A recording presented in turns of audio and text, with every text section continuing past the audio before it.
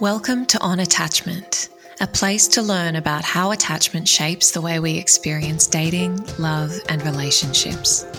I'm your host, relationship coach and attachment expert Stephanie Reig, and I'm really glad you're here.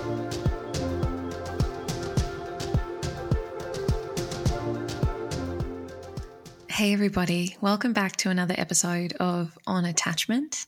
Today's episode is going to be all about the anxious-avoidant trap, which is the situation that ensues when an anxious person and an avoidant person are in relationship with each other. Before we dive into that, I just wanted to announce and let you all know that my signature program, Healing Anxious Attachment, is reopening for enrollment very soon. It's an amazing program. It's really comprehensive. We had over 150 people in the first round of the program earlier this year, and they've had some incredible results and transformations in only 6 weeks. So if you are someone who experiences and struggles with anxious attachment and you're looking for knowledge, tools, and support to really start breaking out of some of those patterns, I would really, really encourage you to sign up to the waitlist, which is in the show notes. And that way you can be notified when enrollment opens, and you'll also get exclusive discount pricing and exclusive bonuses. So if that's of interest to you, I really encourage you to check it out. Okay, so the anxious-avoidant trap. As I said, the anxious-avoidant trap is a situation where you have a person with an anxious attachment style in a relationship with someone with an avoidant attachment style. I think in its most classical expression of the anxious-avoidant trap, we're probably talking about a dismissive avoidant, but equally some of the things we're going to talk about today could certainly be present between an anxious and a fearful avoidant person. So, a super quick recap to contextualize what we're talking about here. You've got an anxious person on the one hand who has really high intimacy needs, who wants to be close to their partner all the time, who wants to spend a lot of time together, who really prioritizes the relationship above all else, who doesn't have as much need for space and privacy. And then you've got the avoidant person who, really has some fear around relationship and, is kind of staunchly independent. They really protect their autonomy. They protect their privacy. They protect their space. And they don't tend to prioritize their relationship, their romantic relationship, above other aspects of their life in the same way that an anxious person does. So they may pay equal or more attention to things like work or friends or family. And so when these people come together in a relationship, there is this almost like a standoff of conflicting needs. So the anxious person really wants to get close to the avoidant person. And often those attempts at getting close trigger the avoidant person to pull away because, as we've talked about, they have all of these fear stories around, needing to protect their independence, needing to make sure they're not being trapped or smothered or controlled by their partner. And so the anxious person's attempts at getting close and at, creating the intimacy that they crave are seen as really overwhelming for the avoidant partner, right? And so the avoidant partner does what? They withdraw because that's what they do. That's how they know to create safety for themselves, is by pulling away. Problematically, you've then got the anxious person who is faced with someone pulling away, and they in turn amplify or intensify their efforts at getting close, because that's how the anxious person knows to create safety, is by recreating, reestablishing connection when that connection feels threatened in some way. And so it can really spiral into this thing of, one person chasing or pursuing and the other withdrawing and pulling away. And that tends to only get more and more intense as the cycle plays out, because they're both triggering each other in such an intense way. So the question you may be asking yourself is, why would these people be in relationship with one another when there's so clearly a conflict between their needs and their preferences? And, there are, of course, many explanations for this, and they'll be different from person to person. But a common thread is that when we look at the core beliefs of the anxious person and the avoidant person, those core beliefs, on the anxious side, we have, I am unlovable, I'm not good enough, no one cares as much as I do, people always reject me, people always leave me, I'm going to end up alone. These are like the core wounds and core beliefs that sit at the heart of many anxiously attached people. On the avoidance side, some of those core beliefs around relationships are, relationships are unsafe, people are needy, people want more from me than I can give them, I'm better off alone, all of these sorts of things. And so when an anxious and an avoidant person come together, the behavior of the other partner and, the relationship itself actually reaffirms a lot of those core beliefs on both sides. And I think it's important to understand that even when something is ostensibly painful or challenging or difficult or distressing, we are really, really good at recreating situations that affirm our core beliefs and our view of the world, right? We cling to the familiar, even if, on some level, even if, intellectually we know that it's not healthy or it's not working, there is a level of comfort in the familiar that drives us to recreate these situations that, even though they're painful, it's a familiar pain. It's a pain that we have been working with for a long time and we know how to navigate. So if I've spent my whole life telling myself, like, no one loves me as much as I love them, and, I have all these self-sacrificial behaviors and overgiving, and it's like, that's a dance that I know, right? I know how to be that way. And so if I'm then in a relationship with a dismissive avoidant who's really hot and cold with me, who's only sometimes available, who's really, pulls away and maybe isn't there for me in the way that I want in terms of the level of intimacy, what does that do? Well, that reaffirms my story that no one cares as much as I do. No one will ever love me in the way that I love them. I'm going to end up alone. I'm always going to be rejected. It becomes part of the body of evidence that, we are all collecting at all times to support the way that we view the world, right? On the avoidance side, again, we're going, okay, how does this relationship serve their core beliefs? Well, by dating someone who is anxious and, by doing that sort of painful dance of really high trigger environment, high conflict, the anxious person becoming increasingly distressed and activated, and they might be getting quite, intense in their efforts at reconnecting. That works perfectly for the avoidant person because they go, see, this is exactly what I'm talking about. People are too much. People are crazy. People are needy. Relationships are not worth the effort. I'm better off alone, right?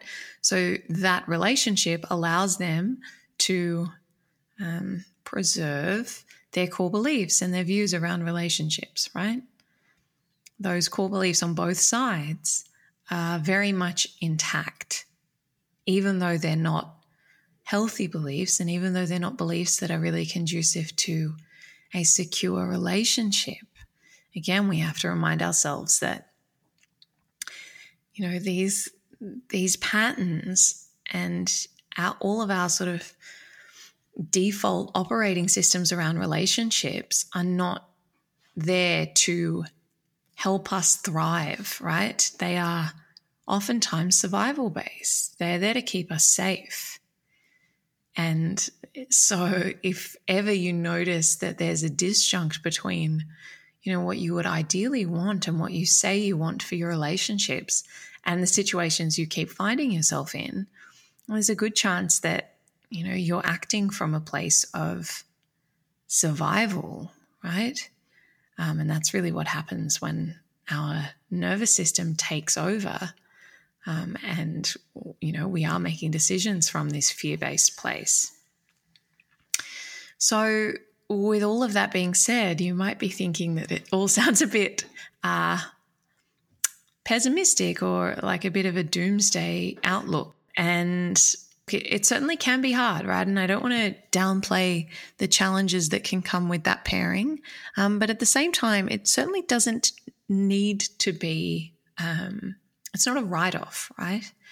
And if you're in a relationship at the moment that is, if you're anxious and you're in a relationship with an avoidant or vice versa, you don't necessarily need to just like cut your losses and move on.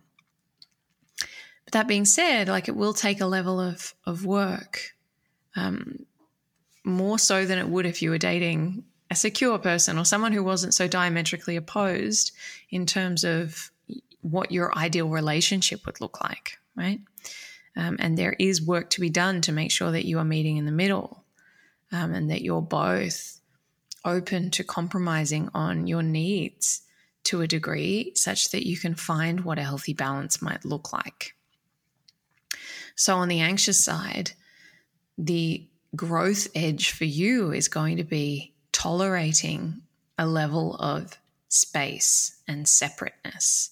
Because for the anxious person, the ideal situation would be, that almost like an enmeshment, a collapsing into one another, that we spend all our time together, that like we tell each other every single thing that ever happens, and, that we are, messaging each other all day long, and that we do everything together. We're joined at the hip, and like that's just the ideal, right? Because the anxious person only knows how to navigate life through another person or via another person.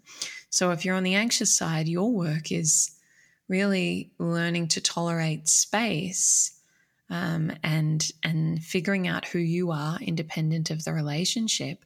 And also, really importantly, not taking the avoidant person's need for space personally.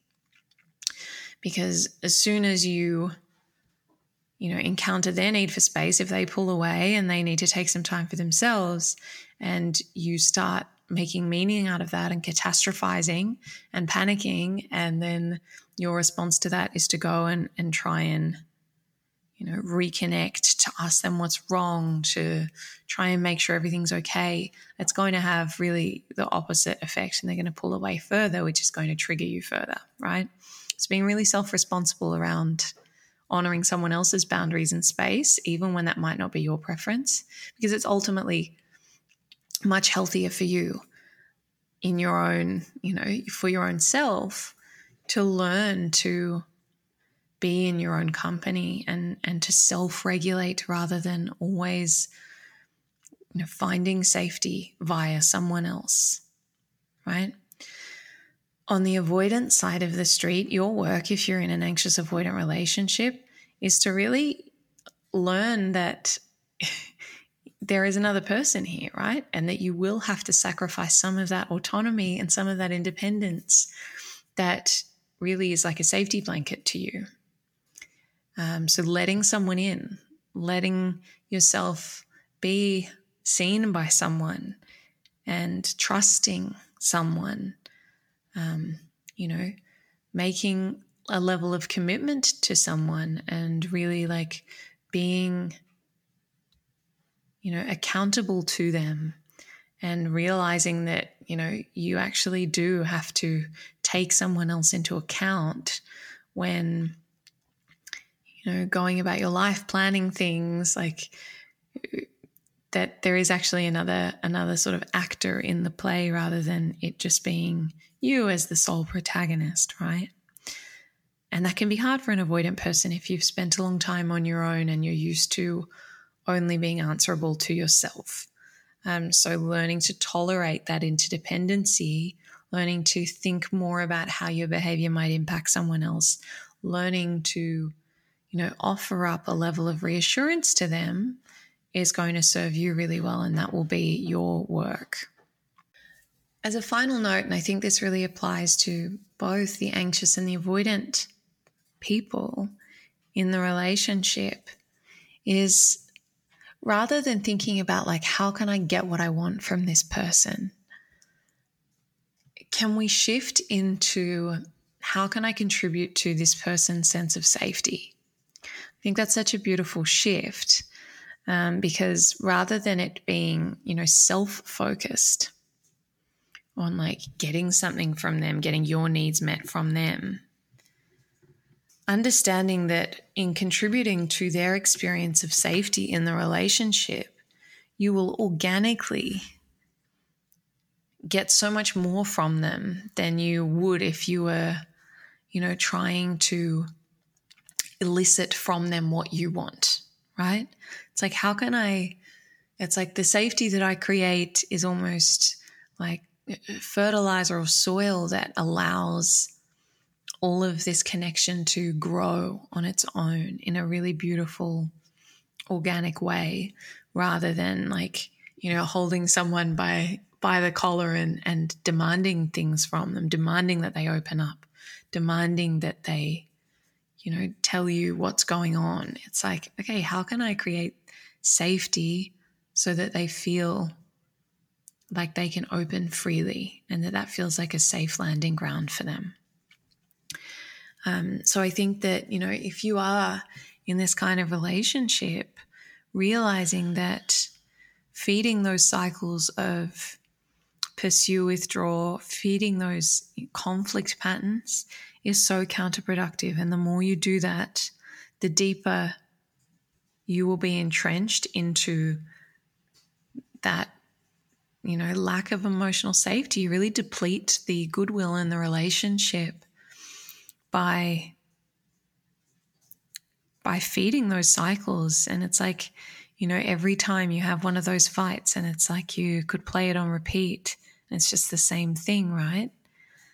Every time you do that, it's like you're doing, you're at the gym and you're doing more repetitions of an exercise to strengthen a muscle that you actually don't want to be strengthening, right?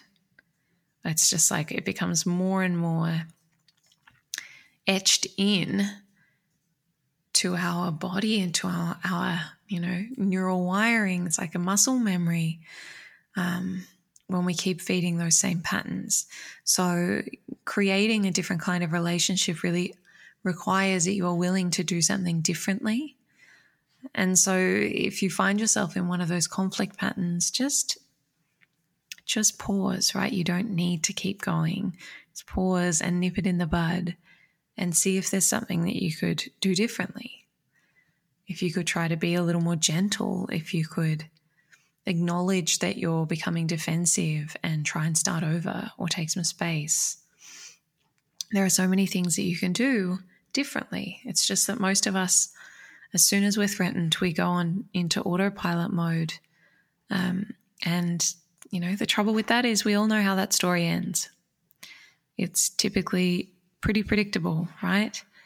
And so if you do want a different outcome, you do need to be willing to do something differently. So I hope that this has been helpful. If you've enjoyed this episode, please, I would be so grateful if you could leave a 5-star rating or leave a written review if you're listening on Apple Podcasts. But otherwise, just thank you so much for being here. I so appreciate you, and I will see you again soon. Thanks for joining me for this episode of On Attachment. If you want to go deeper on all things attachment, love, and relationships, you can find me on Instagram at Stephanie__Rig or at stephanierig.com. I've got loads of free content there. Plus, if you're interested, you can join the waitlist for the next round of my signature 6-week program, Healing Anxious Attachment. Thanks again for joining me, and I'll see you soon.